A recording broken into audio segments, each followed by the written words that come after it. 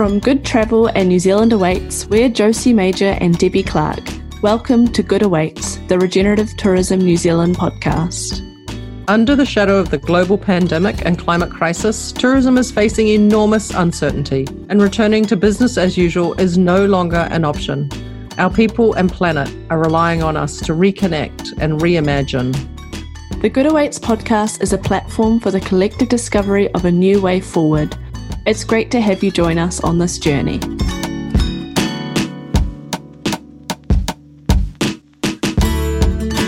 Kia ora, ko Debbie toku ingoa. I'm Debbie Clark, founder and owner of New Zealand Awaits. Kia ora, ko Josie toku ingoa. I'm Josie Major, New Zealand Programs Manager for Good Travel. Welcome back to Good Awaits. Today we're thrilled to welcome Mandy Bell to the podcast. Mandy is the co-owner of Criffle Station, a 2,000-hectare deer farm in Wanaka. And she is a founding member, chairperson and program director of Why Wanaka. She is a successful entrepreneur and advisor with a doctorate in veterinary science and a strong background in farming, information systems, management, and agribusiness. Criffle Station's diverse businesses have evolved to include an agritourism arm, including events in the 1940s woolshed and stunning stone hut terrace, accommodation in the authentic farm cottages, and behind-the-gate experiences designed around the themes of taste, learn, or discover. It is Mandy's belief that it is necessary to understand what we know, what we don't know, and the gaps in the science and data before working with relevant stakeholders to create a roadmap to deliver on the long-term vision. She brings a nature-based solutions mindset, a whole-of-community approach, and a passion for innovative future thinking, which is demonstrated through her work nationally and locally. It was wonderful to have Mandy on the podcast. She talked a lot about the ways that we can work across sectors and the opportunities for tourism when we look beyond our own industry. So we hope you find this episode enlivening and that it sparks conversations for you and your community. We invite you to consciously listen and engage with what resonates with you.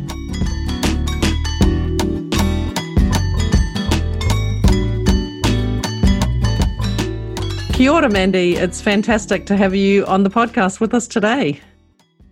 Yeah, good morning, Debbie. It's lovely. Looking forward to having a great discussion. So we're starting every episode of our podcast.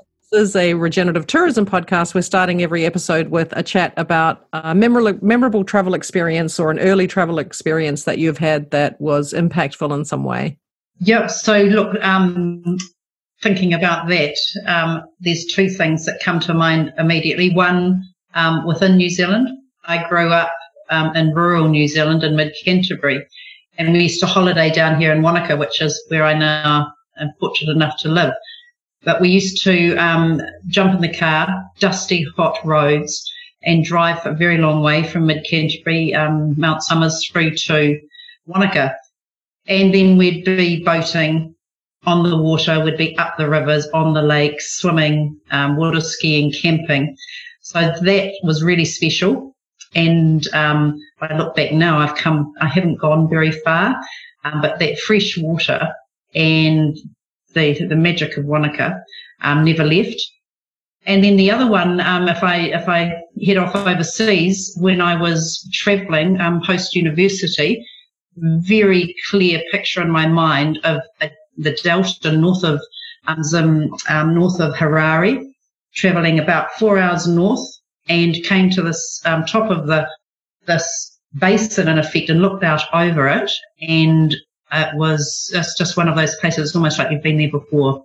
So I had the most wonderful time in Zimbabwe, which ironically it was nature, animals, water, beautiful Lake Kariba. So those are two standouts for me. So what led you to your interest in sustainable or regenerative practices? I think it's look right back from just what talking about how I grew up. I grew up on a farm and grew up having holidays in magical places. So I think it's always been there.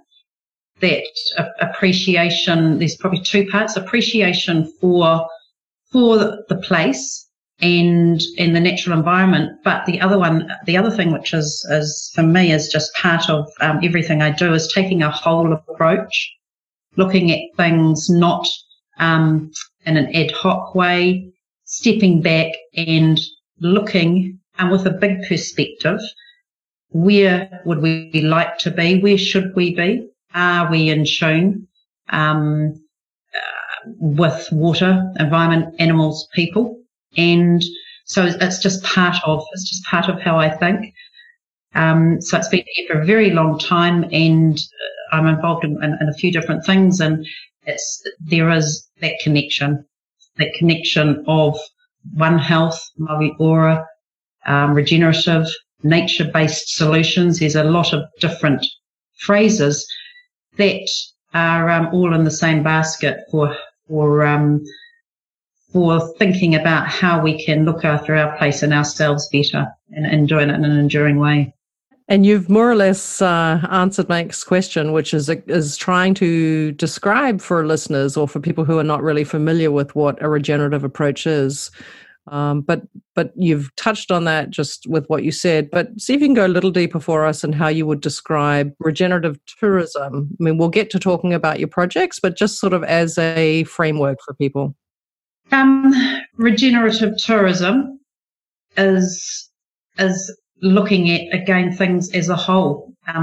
We, as tourism operators, we have businesses, we have staff, we have families. We need to earn an income, but we have to do that connected with the world and the environment. And I think also, talking about regenerative, I think I don't know whether it's easier or not, but if I put my mother's hat on and I'm sitting in the mother's chair and looking forward, and it runs so deep. How can we leave this in a better place? So regenerative means adding value to everything that we do, being connected to everything that is around us. And I think it's not just environment. We tend to focus just on the environment, but it's people are as important, the health of people. And there's a lot of hurt out there at the moment. So how can regenerative support people as well as the environment, which then means we've got healthy, enduring businesses. It's very circular. And also probably what I would say is regenerative. For me, it's it's broader than regenerative. It's actually nature-based solutions is a term that's really resonating with me, and regenerative is part of nature-based solutions. So that means that whatever industry you're in, tourism, construction, what is the challenge and what is the solution based on nature? It can be small, it can be big. So it's taking that whole approach. Yeah, learning from nature and looking at everything as a living system, right? Mm-hmm. Yeah. And that really speaks to our connection, people's connection to nature, because the solutions are nature-based, whether they're for the environment or for the people as well, right? Yeah. Yeah. Awesome. So we know you're based in Wanaka, and you're very involved in the community there. Could you talk to us a little bit about what your place means to you and the work that you do in stewarding that place? So this place is pretty special, and lots of places in New Zealand are special, and I think it comes back to your connection often in childhood. And I just sort of, this place is in almost, I just throw it in every pore of the body, in every cell. The water, the naturalness. And I'm sitting here at the moment looking out at the most beautiful day, but it's snow on the hills. It was a bit frosty this morning. So I, as a result of that, and through life's journeys, I've ended up living with my family back here on a farm just on the edge of Wanaka. When we first came to Wanaka with my family, I think there are a couple of thousand people here, and we're now up at 12,000, and that wasn't so long ago. My grandparents first came here when there's only a couple of houses on the harbour side, the marina side of Wanaka. So my grandparents were involved in the community, part of the Anglican Church, and did a lot of plantings around the what is now the waterfront and the playground, and that has sort of carried on. So it was a natural thing as your children are growing up to be part of the community. You're a small place, and if you want a hockey field, you have to get out there and as a community make it happen. And in recent years, just as we've grown so much, I've realised the impact of the growth on our town. So it started probably in earnest in this regenerative space and understanding we've got so much growth in our tourism and visitors coming to Wanaka, but also in urban growth. And we had some rural changes. They've been ongoing, but that's sort of reasonably static. So understanding that's all having an impact. And how do we retain a sense of community and the health of our place with this tremendous growth that was happening around us? We welcome people coming to this place, but as you come into Wanaka, let's not talk about how we want this place to be, and it's the reason why we came. How do we, with our mother hats on and our father hats, in 50 years' time ensure that we've got that community and the health of our environment and where we live and work as it is now and better. So that's sort of where it all started, and I got involved in with others thinking the same way. And you find, I think, when like minds and good people get together, things happen. And we started, and the momentum really started from there. That's great. And so let's start talking about some of those projects that you're involved in. More than just, working to get the hockey field or whatever it is that you need for the kids, or right. But in terms of other projects, because I know there's lots going on in Wanaka. We'll let you take the lead with what you think makes sense in terms of the projects that you're involved in and how they have relevance to the conversation we're having today. Okay, so there's probably with the two organisations I'm involved in. They both were startups 4 or 5 years ago. WAI Wanaka, which is Water Action Initiative Wanaka, WAI, and WOW, We Are One, led by Monique Kelly, and I've been a trustee on that. So we've almost run in parallel.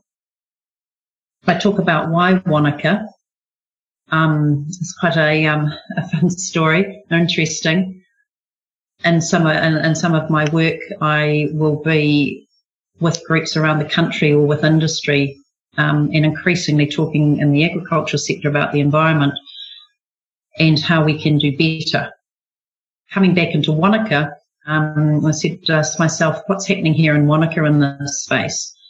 And this was back in 2016, so it discovered that we had 13 great research projects happening to look at the health of the water and the land, but they were quite disparate. Nobody was talking with each other. There were gaps, and there was overlap. So, coupled with the tremendous growth of urban and tourism, we thought we need to step back and as a community understand where we want to be. So 16 of us got together, which included Lake Wanaka Tourism, the CE, current CE of that, the councils, regional and local, scientists, the fishermen, the, swimmers, farmers, iwi, DOC, Fish and Game, and we sat around and said, where should we be? Where could we be? Where do we want to be in 50 years? And then we backcast to that day in 2016, and over a couple of months we really delved deep into a vision for Wanaka, and then backcasting and creating a roadmap for what were the objectives that would enable us to be where we wanted to be in 50 years' time. We dropped a 1 page out of that after numerous discussions, and that has stood us in very good stead for the last 5 years. As groups have come together, we've had a clear direction. We've had the science people alongside us and the councils sitting in the room side by side, tourism, farmers, everybody to work on those programs. And that initially was Enduring Water. but that was probably a little bit naive back then. You can't look at things in isolation. There are so many connectors with water. Water is a connector, that you need to think about the people in the whole environment, the biodiversity, carbon. And a great example is if we're looking at water health and riparian plantings. If we're going to plant some trees, let's also be wearing a biodiversity hat and a greenhouse gas mitigations hat and tick those boxes all at the same time. So that's where Wanaka started, a fantastic group of people. A lot of us still sitting around the table together, and that's really ramped in the last 6 months from 2 part-timers to 44 people in the last 6 months as a result of some support from the government on Jobs for Nature. And they're just outstanding people, quite a few that come out of tourism because of COVID.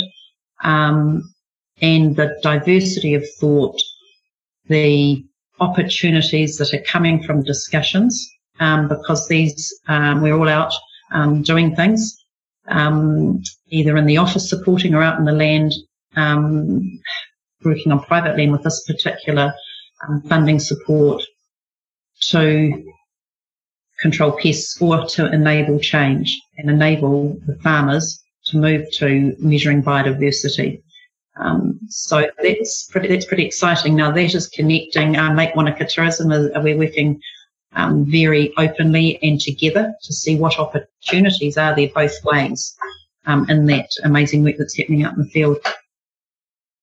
So that's sort of that's been pretty exciting, and there's been a lot of learnings through that. A lot of it leveraging the primary sector. And I think that's been one of the key reasons why it's been able to grow. There's often pain points when things happen quite quickly, but we've been able to leverage the learnings, and in particular the social science from the primary sector to as we've gone through that change. So there's a lot here for us to unpack, I think. That is a fantastic example for us for how a community can come together. But there's still more before we sort of dig into some of those other things. There's also the WOW project as well. So you talked a little bit about the Water Action Initiative. So if you can talk a little bit about the WOW project would be good too. And then we can talk about some of the learnings that you just mentioned that might be helpful as well, because what we'd like to try and paint a picture of is, and you're an example in Wanaka of what you've done, and then how can other communities sort of look to you as an example if they're looking for some kind of, each community has to do their own thing in their own way, but hearing stories and examples is so powerful, I think. Exactly. So WOW is similar and as exciting. WOW, we are one, and it's again taking that whole approach, and the WOW aligns with the Murray Kupu Forest, and that symbolises that space between, we have an ecological ceiling and then a social foundation, which is the community.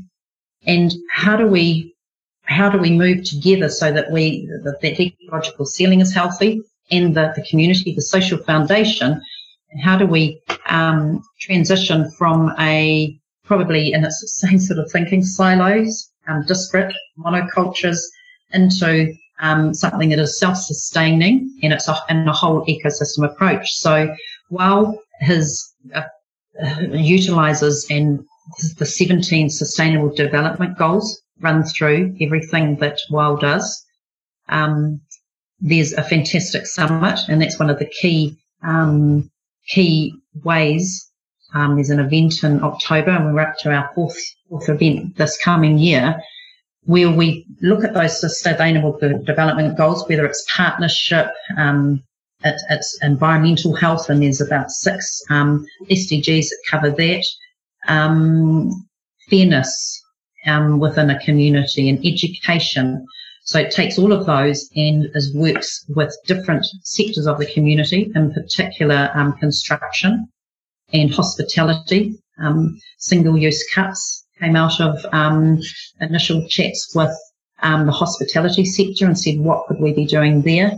So there's either direct projects that WILD gets involved with, like the summit, or is working with community or other community groups to add information, knowledge, connection to take things forward there. So we really work very closely side by side, WILD and Y.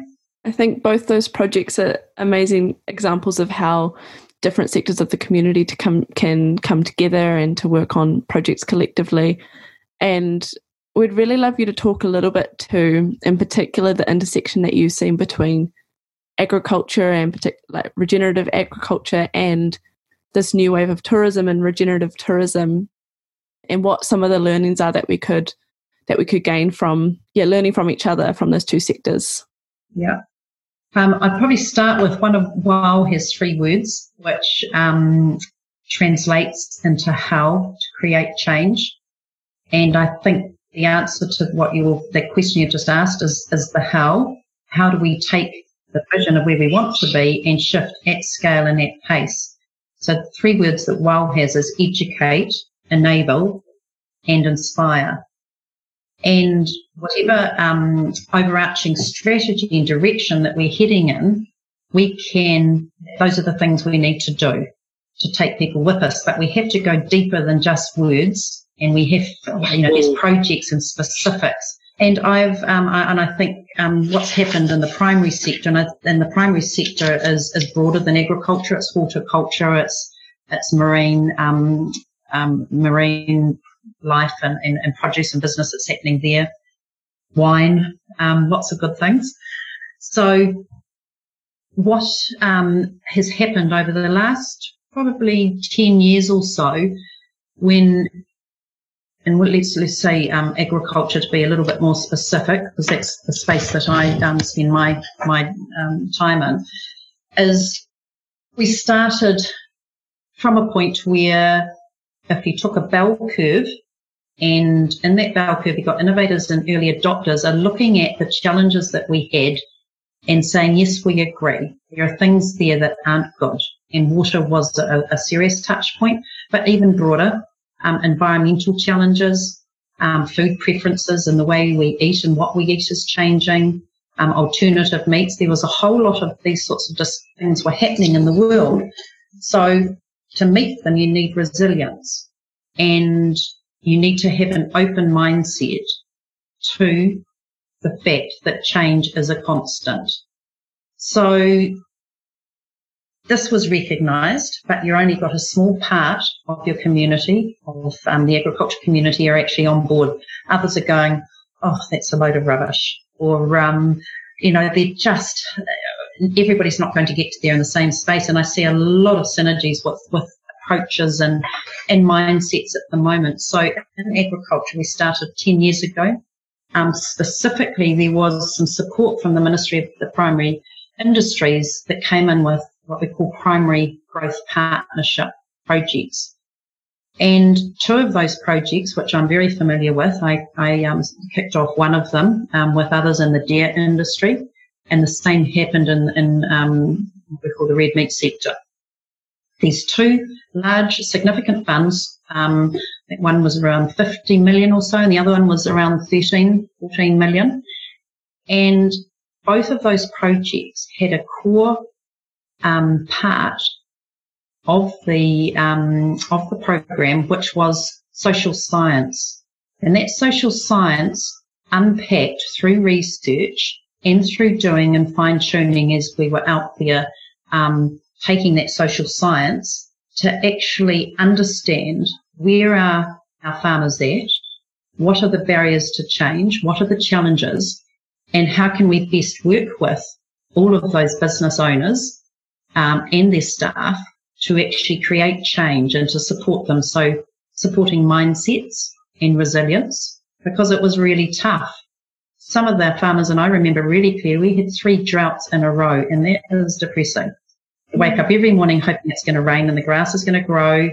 You're watching, you're having to feed out and the dollars are going out the door, and you've got animal welfare that you'll be watching, and just the stresses. So we've got COVID has hit tourism really hard, gain these learnings of how to support and take the social science. So what happened through that social science to go to what the outcomes were that's created, I believe, significant change. We've got, between the Red Meat Profit Partnership and the steer industry advanced parties, we call it the Passion to Profit program, we've got over 3,500 businesses in groups, social groups of 7 to 9 businesses in each group, with very carefully structured support of how these groups work together. They have to create a roadmap, and it's not a roadmap that the industry or anyone else says to that group of people who have come together because they want to come together and they like we've been together. They haven't been said, you must get to the group, these, this, and this person. So they've come together. The question is, what's in it for me? But also alignment through careful structure. So we need to be going in this direction. We are going in this direction. And this is a framework through which we can support and enable change. So I, and my line of, what I spend my days doing in my work, I have never seen change like I've seen in these groups. One of the meetings, just as a slight divert, one of the meetings I went to, 10 farmers, and 9 of them were didn't have KPIs or weren't measuring how heavy their stock were. Only one farmer had a set of scales. I went back 3 months later, and all of them had spent $5,000 on some scales and had moved to the next phase of saying, what's your number? Why is your number there and not here? So the same analogy, we've got the groups formed, and they have a facilitator. There's 3 parts to a successful group alongside the person that's in the group. They have a connector. And that connector is someone like a tourism RTA that is enabling and supporting those groups to get together, or a Wai Wanaka, or a WOW, or an industry. The connector enables and helps these groups to meet. Then each group has a facilitator that's carefully trained, and it's a facilitator that doesn't teach and put all of their learnings onto the group. They're facilitating the group to get to that space and to head in a direction. And then the last 4th group of people is an expert. So the group can decide, we would like to have an expert coming in, please. It's not somebody saying, hey, we think you should have this expert. It's actually what's relevant for what I'm doing. So that has been a really structured framework, which concurrently there has been communications and engagement happening. There has been, we actually haven't got the tools for this specific thing, specific challenge. We need a solution. So let's actually create that. So bearing in mind, the dollars that have gone into these programs are significant, but it's structured. There's strategic plans. There's programs that have been detailed. They've been resourced, and as an industry, the government, I think we're about 50-50. So we have to, as businesses, we put dollars in, but then it comes into one large pot and it comes back out to support us to move as a whole. So look, that was quite a long chat, but I just see there's such good frameworks out there that we could be using in tourism that are so transferable. I think that's something that we have talked about in the Back to Life course as well, was that, we're not starting from scratch. There are frameworks that are out there. Different communities are already doing different things, whether it's, at a community level or frameworks that exist nationally as well. Yeah, sorry, there's just a wonderful, at a conference just recently, and there was a wonderful quote there that I love. That's just from what we're talking about, and it was from Dave Maslin, who's with the New Zealand Merino Company Agriculture, and it was, we celebrate activists because they highlight the challenges, but more so we celebrate our growers or our operators because they are the actionists implementing the change that we so desperately need. So these groups, individuals, we actually create the action, because as communities, we actually are we're proactive. Government is reactive. and they will support where we show. So it's a top-down, bottoms-up approach that is needed, and we can do so much in being the actionists. Yeah, that's important, right? That we're not waiting for, because I think sometimes, there's a feeling of, well, the government's not doing enough. But we've had these conversations before with others that the government is going to react to where the groundswell is saying we need to go. And I think we're already seeing that in tourism, that's starting to happen. So that's great to hear that there's so much already out there, that we're not reinventing the wheel, that there's so much we can learn from what's already happening in the primary industries sector. Yeah, I totally agree. And I think the critical is, I think in tourism, we've got a lot of the parts. We just need to pull it all together as a whole strategy for the industry, restructure some extra, the dollars are needed in that structure. We need to be real about what is needed to go forward. And I mentioned some numbers in the primary sector. Where are those figures in a very clear strategy with the appropriate resourcing from industry operators and from government to create a whole go forward? And that the task force report has got some great direction in there. But we need that overarching strategy and a commitment to restructure to support a go forward. And I do say at pace and at scale. We can't be talking about this in 5 years' time. We've got to go now. And we can. It's doable. There's definitely urgency around this, I think, that many of us are feeling. So I want to just dig in a little bit. You had talked at the beginning about really believing in an ecosystem, living systems approach, that self-sustaining, self-organizing, and that you're also talking about this, overarching government support or industry support. So there has to be a balance, right? That still allows each community to be unique to themselves and what their needs are. Yep. Yes, look, I absolutely agree.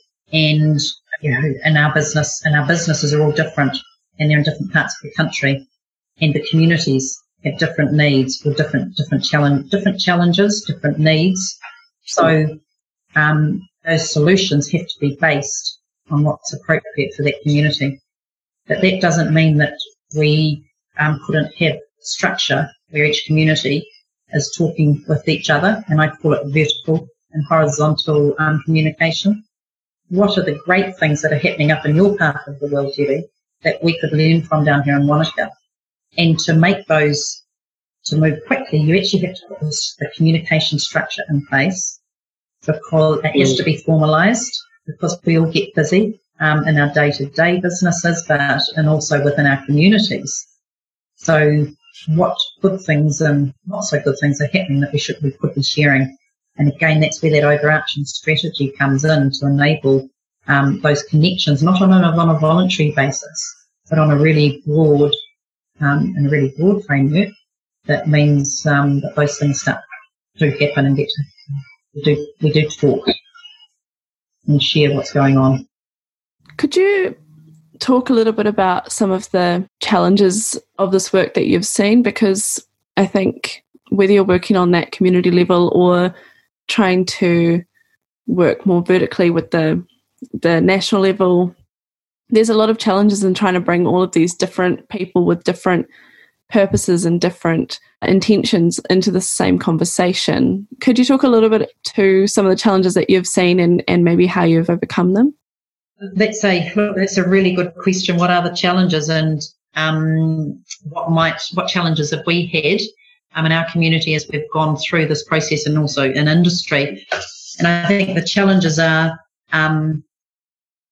when you're pulling different groups together, small groups, bigger groups, individuals. Everybody comes to the table with the different experiences. What we found is by having a really strong shared vision, that may have, and then subsequently a roadmap to enable that shared vision that we agreed on, that was one of the key solutions to pulling everybody together. Now, with Wai Wanaka, that took 6 months to get to that point, which was really important because we looked at it from lots of different angles. People had time to think, and somebody new coming in might cover old ground, but it actually was all really valuable. The other couple of solutions to working through at pace as a community is to have everyone to come in very respectful of open mindsets and the variation that comes with that experiences. The last critical one, I think, is communication, and that can be really take up a lot of time, but it's so important. How to take the time to communicate and to share and understand where somebody might be coming from.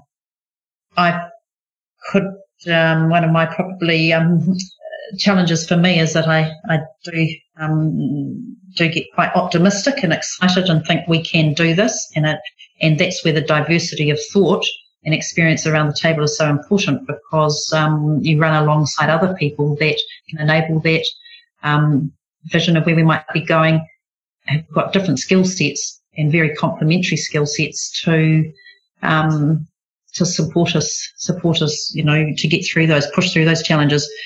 Actually, the other interesting one too is, I think, don't give up if it doesn't work the first time. Sometimes it takes 2 or 3 goes. So persevere, sit back and say what really went on there.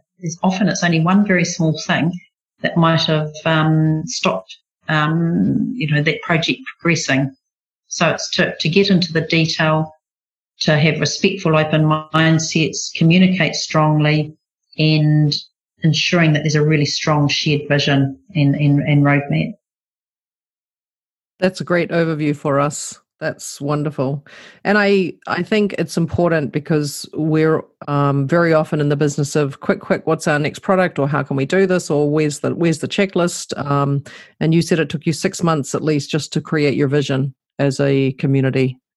Yes, and that has stood us in such good stead, probably with learnings now of what we've been through that could be pulled up, but it's just really important that every voice is heard, and you're all sitting around the table with a determination that where we are right now is not where we want to be in 50 years. So let's figure this out together.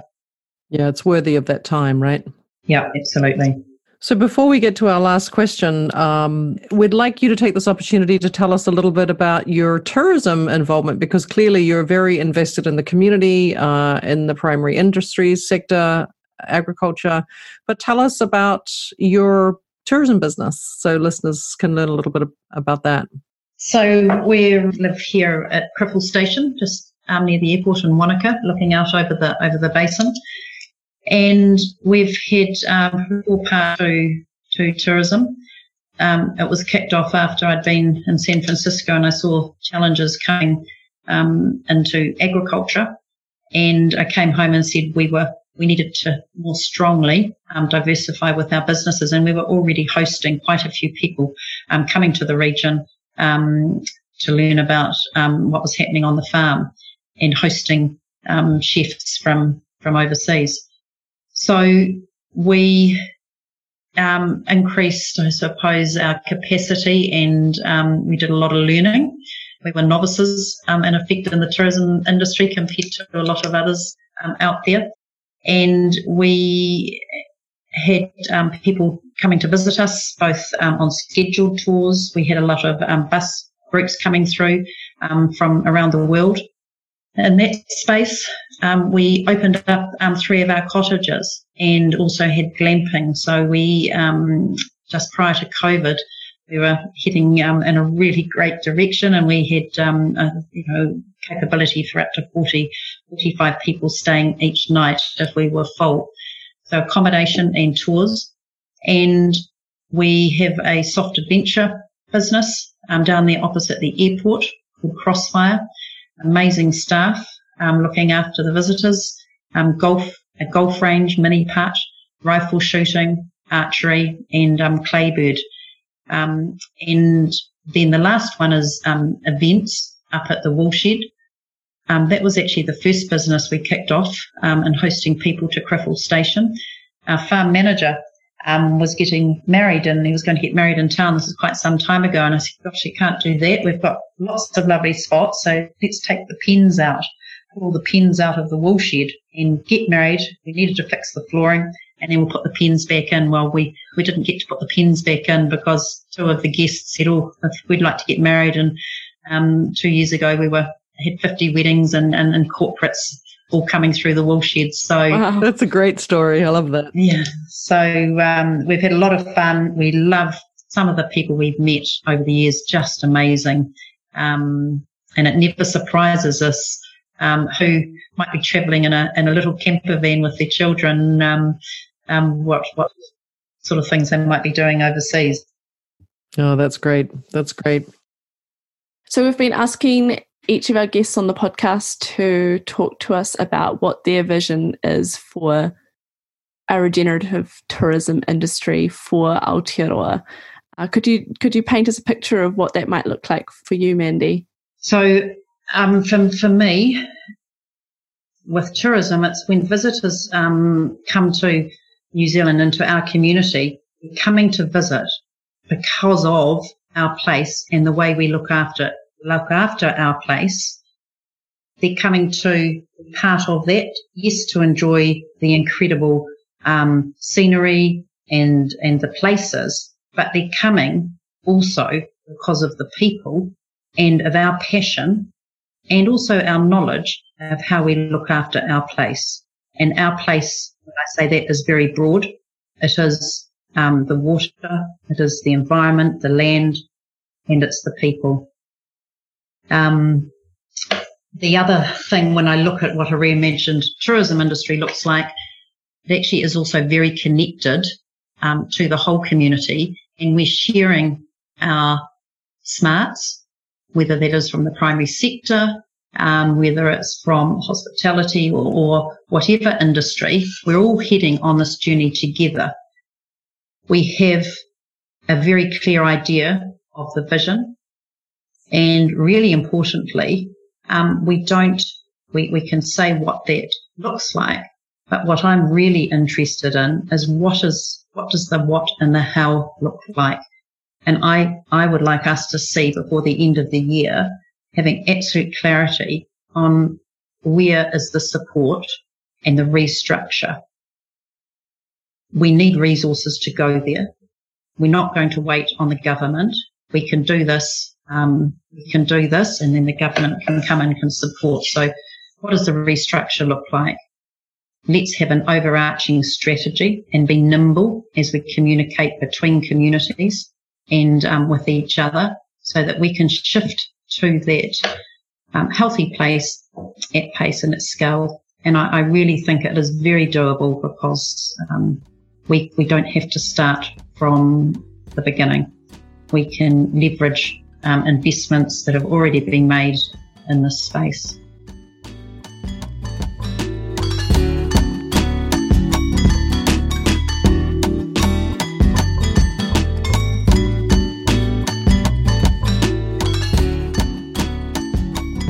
Well, listeners, now we come to the harvest segment of our podcast where Josie and I have a conversation about the conversation we just had and reflect a little bit on some of the highlights of what our guests have talked about.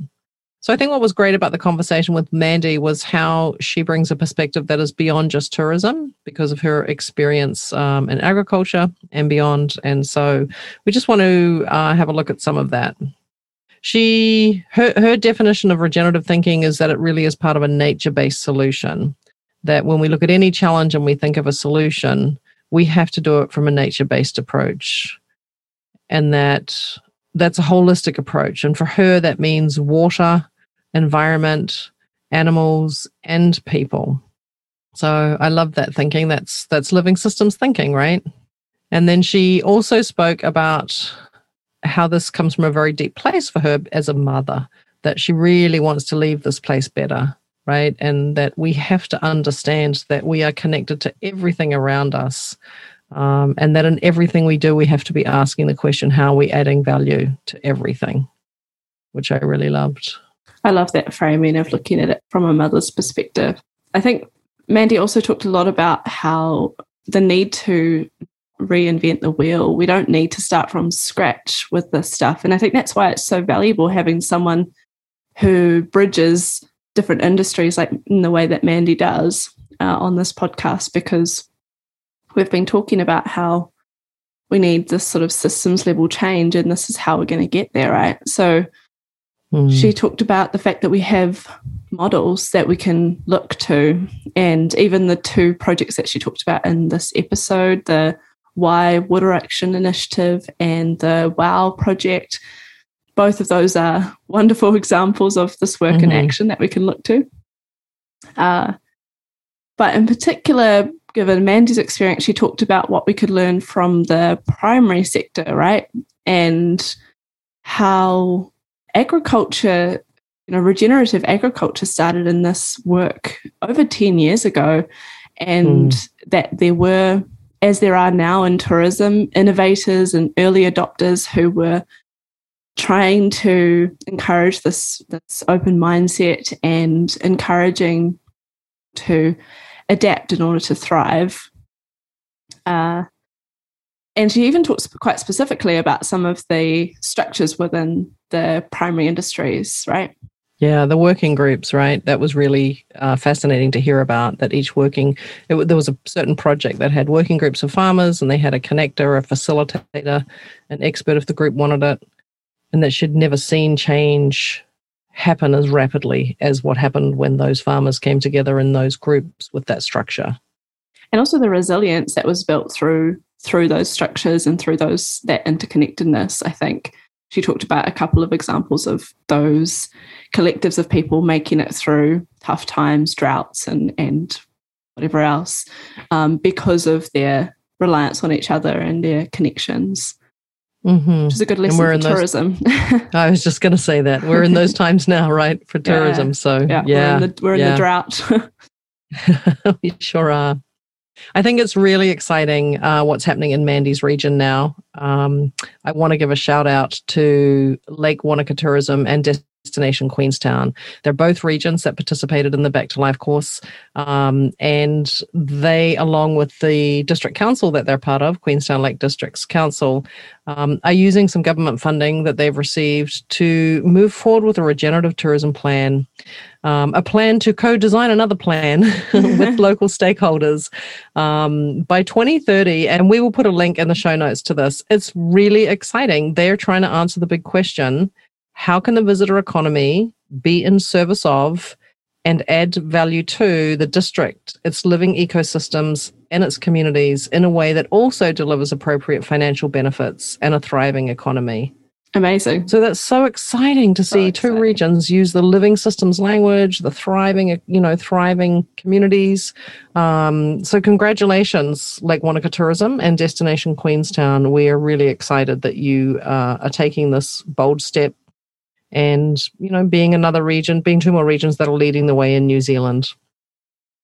It's so inspiring seeing these early adopters, these people that are just pushing it out. And, when we talked to Kristen Dunn in episode 2, we talked about this kind of like, if you're going to go there, like, it's not going to be easy. Yeah. And I think people are, the people that are doing that are the ones that are going to make this change. And we're hearing again and again as well this call for more communication structures, more connection between this work that's going on. And we can see that there's things starting to pop up in different regions and from particular operators. But again and again, our guests are talking about this need for more communication and more coordination, right? Mm-hmm. Yep, absolutely. So I'd like to make an offering this week, which is a call to action, really, that we know that regenerative practice relies on us understanding our interconnectedness and forming connections and working together. And so we at Good Awaits want to help to serve that as much as we possibly can in any way that we can. So if you're still with us here in episode 9 of Good Awaits, then you are a part of this trailblazing movement.